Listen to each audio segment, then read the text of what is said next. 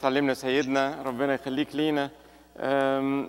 في بعض الأسئلة سيدنا، قدامنا حوالي 10 دقايق كده على انتهاء المحاضرة. مش عارف نيافتك تحب ناخد سؤال ولا 2 دلوقتي؟ ناخد بركة. طيب سيدنا، ممكن ناخد سؤالين دلوقتي، وبعدين أما نرجع مع نيافتك على الساعة 4 تاني إن شاء الله ناخد باقي الأسئلة، الفقرة بتاعت الأسئلة. ماشي. اللي الناس بعتها لي. في سؤال سيدنا بيقول إن السؤال بتاع الصلاة على المنتقلين والطلبة من أجل المنتقلين. في سؤالين يتعلقوا بالموضوع ده. السؤال الأولاني بيقول بالنسبة للطلبة على الصلاة على المنتقلين والتذكارات، هل لو أنا ذكرت المنتقل في كل قداس يستفيد أكتر، ولا لو بس ذكرته مجرد في 40 والسنة؟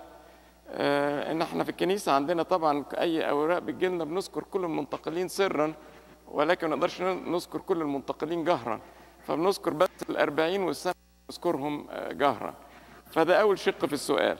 الشق الثاني بيقول إن نيافتك أجبت على السؤال، أما احنا بنصلي على المنتقلين الكنيسة بتكمل التوبة بتاعتهم للواحد ما لحقش يتوب من أجل خطية معينة. بيقول إيه الفرق بين ده وبين عقيدة المطهر عند إخواتنا الكاثوليك؟ طيب، أول حتة في السؤال إن إحنا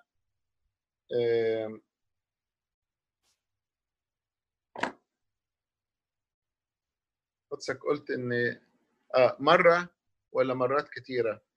الصلاة ملهاش حدود، يعني كويس إن إحنا نصلي كتير من أجل الراقدين، لكن مش شرط أحط اسمه على المسبح في كل قداس.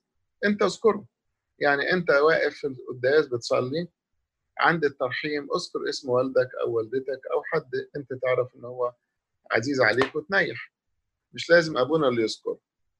نمرة 2، حتى لو حطيت الاسم على المسبح، أبونا لو ذكره في الميكروفون أو ذكره سرا ربنا بيسمع.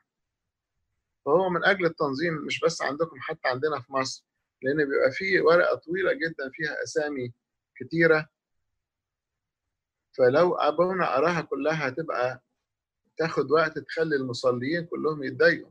أنت سمعت اسم اللي يخصك في نص ثانية، لكن القراءة كلها أخذت 5 دقايق، فالناس اتضايقت، حتى أنت نفسك هتحس بالملل. صحيح اتبسطت إن ذكروا اسم والدك، لكن طيب بقية الوقت أنت مش مبسوط. عشان كده بقى اتفاق، شبه اتفاق عام كده، إن إحنا بنذكر جهرا أسامي المتنيحين في يوم الوفاة، في الثالث، في 40، في السنة، والباقيين يذكروا سرا. فأنت سواء أبونا صلى جهرا أو سرا أو هيبقى وصلت لربنا، واذكره في كل قداس. إيه المشكلة؟ الحاجة الثانية، إيه الفرق بيننا وبين فكرة المطهر؟ فكرة المطهر إن النفوس موجودة في جهنم وبالصلاة تروح السماء، لكن إحنا ما عندناش دي خالص خالص. يعني حتى الروم الأرثوذكس بالرغم إن هم لا يؤمنوا بالمطهر، إنهم ضد الكاثوليك، لكن عندهم الفكرة دي إن ممكن نفس في الجحيم بسبب صلوات الكنيسة تتنقل للفردوس، ودي موجودة عندهم في قصص رهبانية يعني. لكن احنا ما عندناش دي خالص. اللي راح الجحيم ضاع مستقبله، واللي راح الفردوس مش هيخرج منه.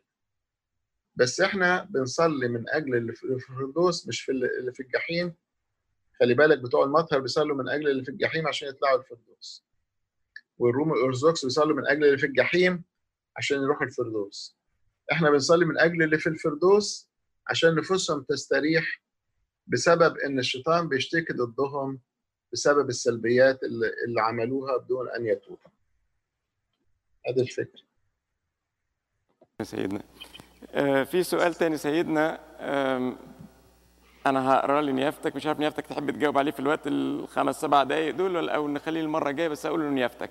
السؤال بيقول إيه الفرق بين التأله أو اللي احنا حصلنا عليه باتحادنا بالسيد المسيح، وبين ما صنعه المسيح في جسده الخاص اللي أخذه من السيدة العذراء؟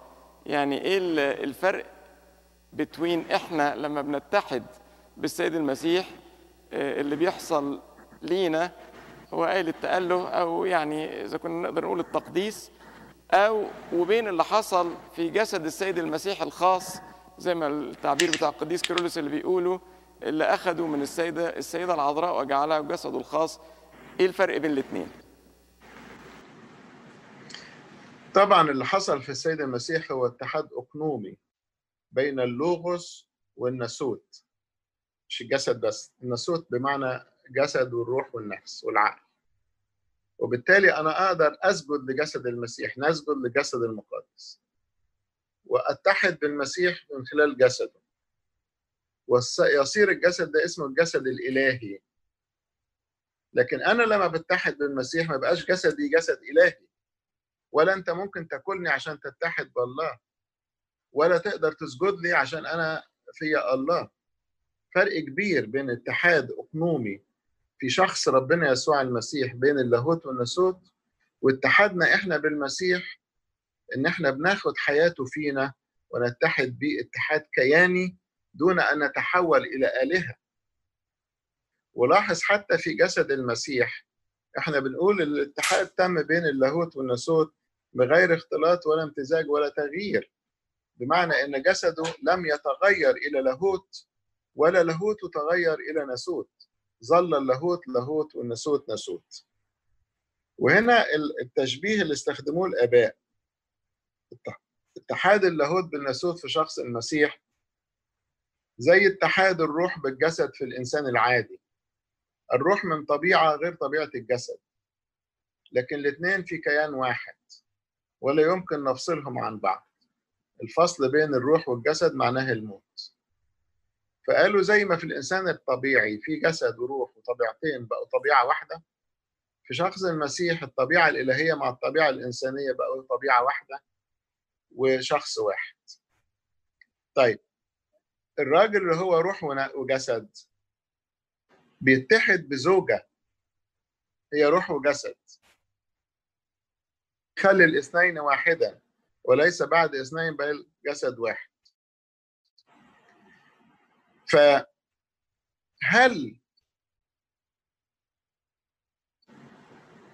في سر الزيجة زي اتحاد الروح في الشخص الواحد؟ بكل تأكيد ده غير ده، بكل تأكيد ده غير ده. لأن إيه؟ في اتحاد اللاهوت بالناسوت، آسف، اتحاد الراجل بمراته، يظل الراجل راجل والست ست، ويظل هو مثلا دكتور وهي مدرسة، مفيش لخبطة، لكنهم كيان واحد. طب احنا بنتحد بالمسيح بقينا كيان واحد، يظل هو المسيح واحنا البشر، يظل هو الله واحنا البشر. هي دي الحته الملخبطه الجماعه بتوع اللاهوت البيزنطي الحديث اللي يقول لك احنا بقينا مسيح اخر. احنا جسده وهو راسنا، ولا يمكن الجسد يبقى راس ولا الراس تبقى جسد. فهو لاهوته بناسوته على بعضهم هم راس الكنيسه واحنا الجسد بتاعه. ففي فرق كبير بين جسد المسيح بسبب اتحاد اللاهوت بالناسوت وبين جسدي انا بسبب اتحادي انا بالمسيح. ارجو يكون الاجابه دي وصلت وتكون كافيه. لو محتاج اي استيضاح ممكن في السيشن الاخيره بتاعه الاوبن ديسكشن.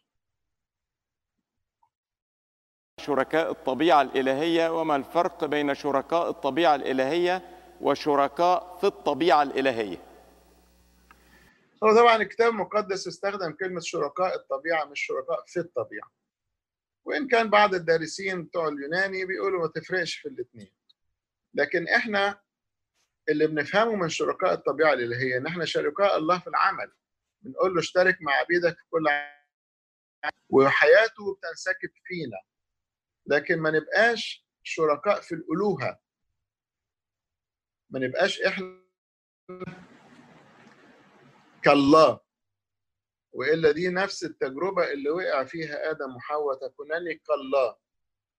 فيبقى الانسان واخد مسحه الهيه. لكنه بص هديكم مثل، استير الملكه هل هي من نسل ملكي؟ هل هي اتولدت ملكة؟ لا، هي كانت أسيرة غلبانة. سمت ملكة ليه؟ لأنها مرتبطة بالملك. بالرغم أن هي مرتبطة بالملك واخدة لقب ملكة، لكنها لم تكن شريكة في الحكم، بدليل أن هامان الرديء لما جاب حكم من الملك ضد شعبها ما قدرتش تلغي الحكم. لو هي ملكة تمسك الورق تقطعه، لكن هي قالت أدخل للملك أتوسل إليه وعلى الله يقبلني، لأن مش معادي. ولولا الملك قبلها ما كانش هتقدر تعمل حاجة. لما اتكلمت معاه هو اللي أصدر الأمر، فهي ملكة شرفي.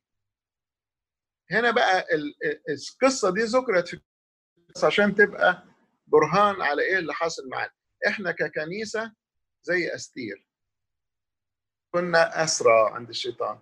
لما جه الملك المسيح أخذنا وبقت الكنيسة عروسه، بقت ملكة، بقت لها مسحة إلهية، لكن مش شريكة في الألوهة ولا شريكة في الحكم.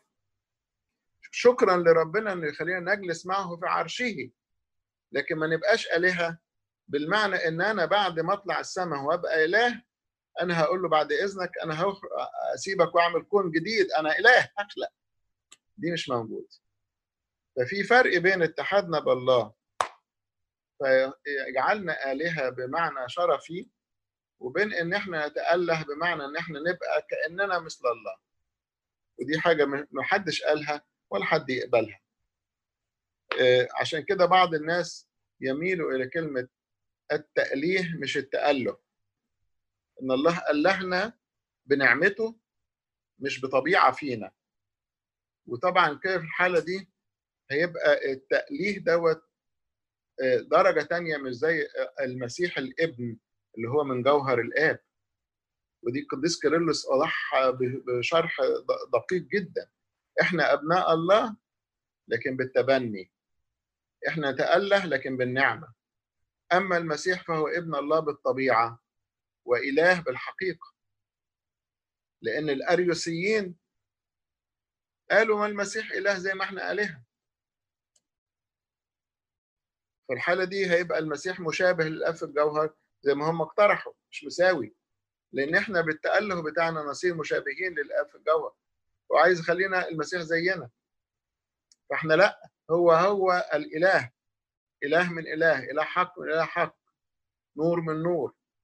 لكن احنا عبيد، كونه يرفعنا درجة البنين دي نعمة. عشان كده تلاحظوا في الليتورجية القبطية لا يستخدمون إطلاقا كلمة تأليه أو تأله، لكن يستخدموا كلمة الوحدة، كي إذ وحدتنا بك أو تؤلفنا معك. فلما نتحد بالله نصير في شركة معه. وبعدين معلمنا يوحنا يقول في رسالته: أيها الأحباء لأن نحن أولاد الله ولم يظهر بعد ماذا سنكون، لكن نعلم أنه إذا أظهر نكون مثله لأننا سنراه كما هو. مثله إزاي يا يوحنا؟ أن يبقى آلهة؟ يقول لا، صورة. الإله إله وزيه بالظبط الابن المسيح، لكن إحنا صورة. شكرا سيدنا، تعيش وتعلمنا نيافتك، ونرجع تاني الساعة 4 بعد ما هنصلي صلاة الساعة 9 إن شاء الله.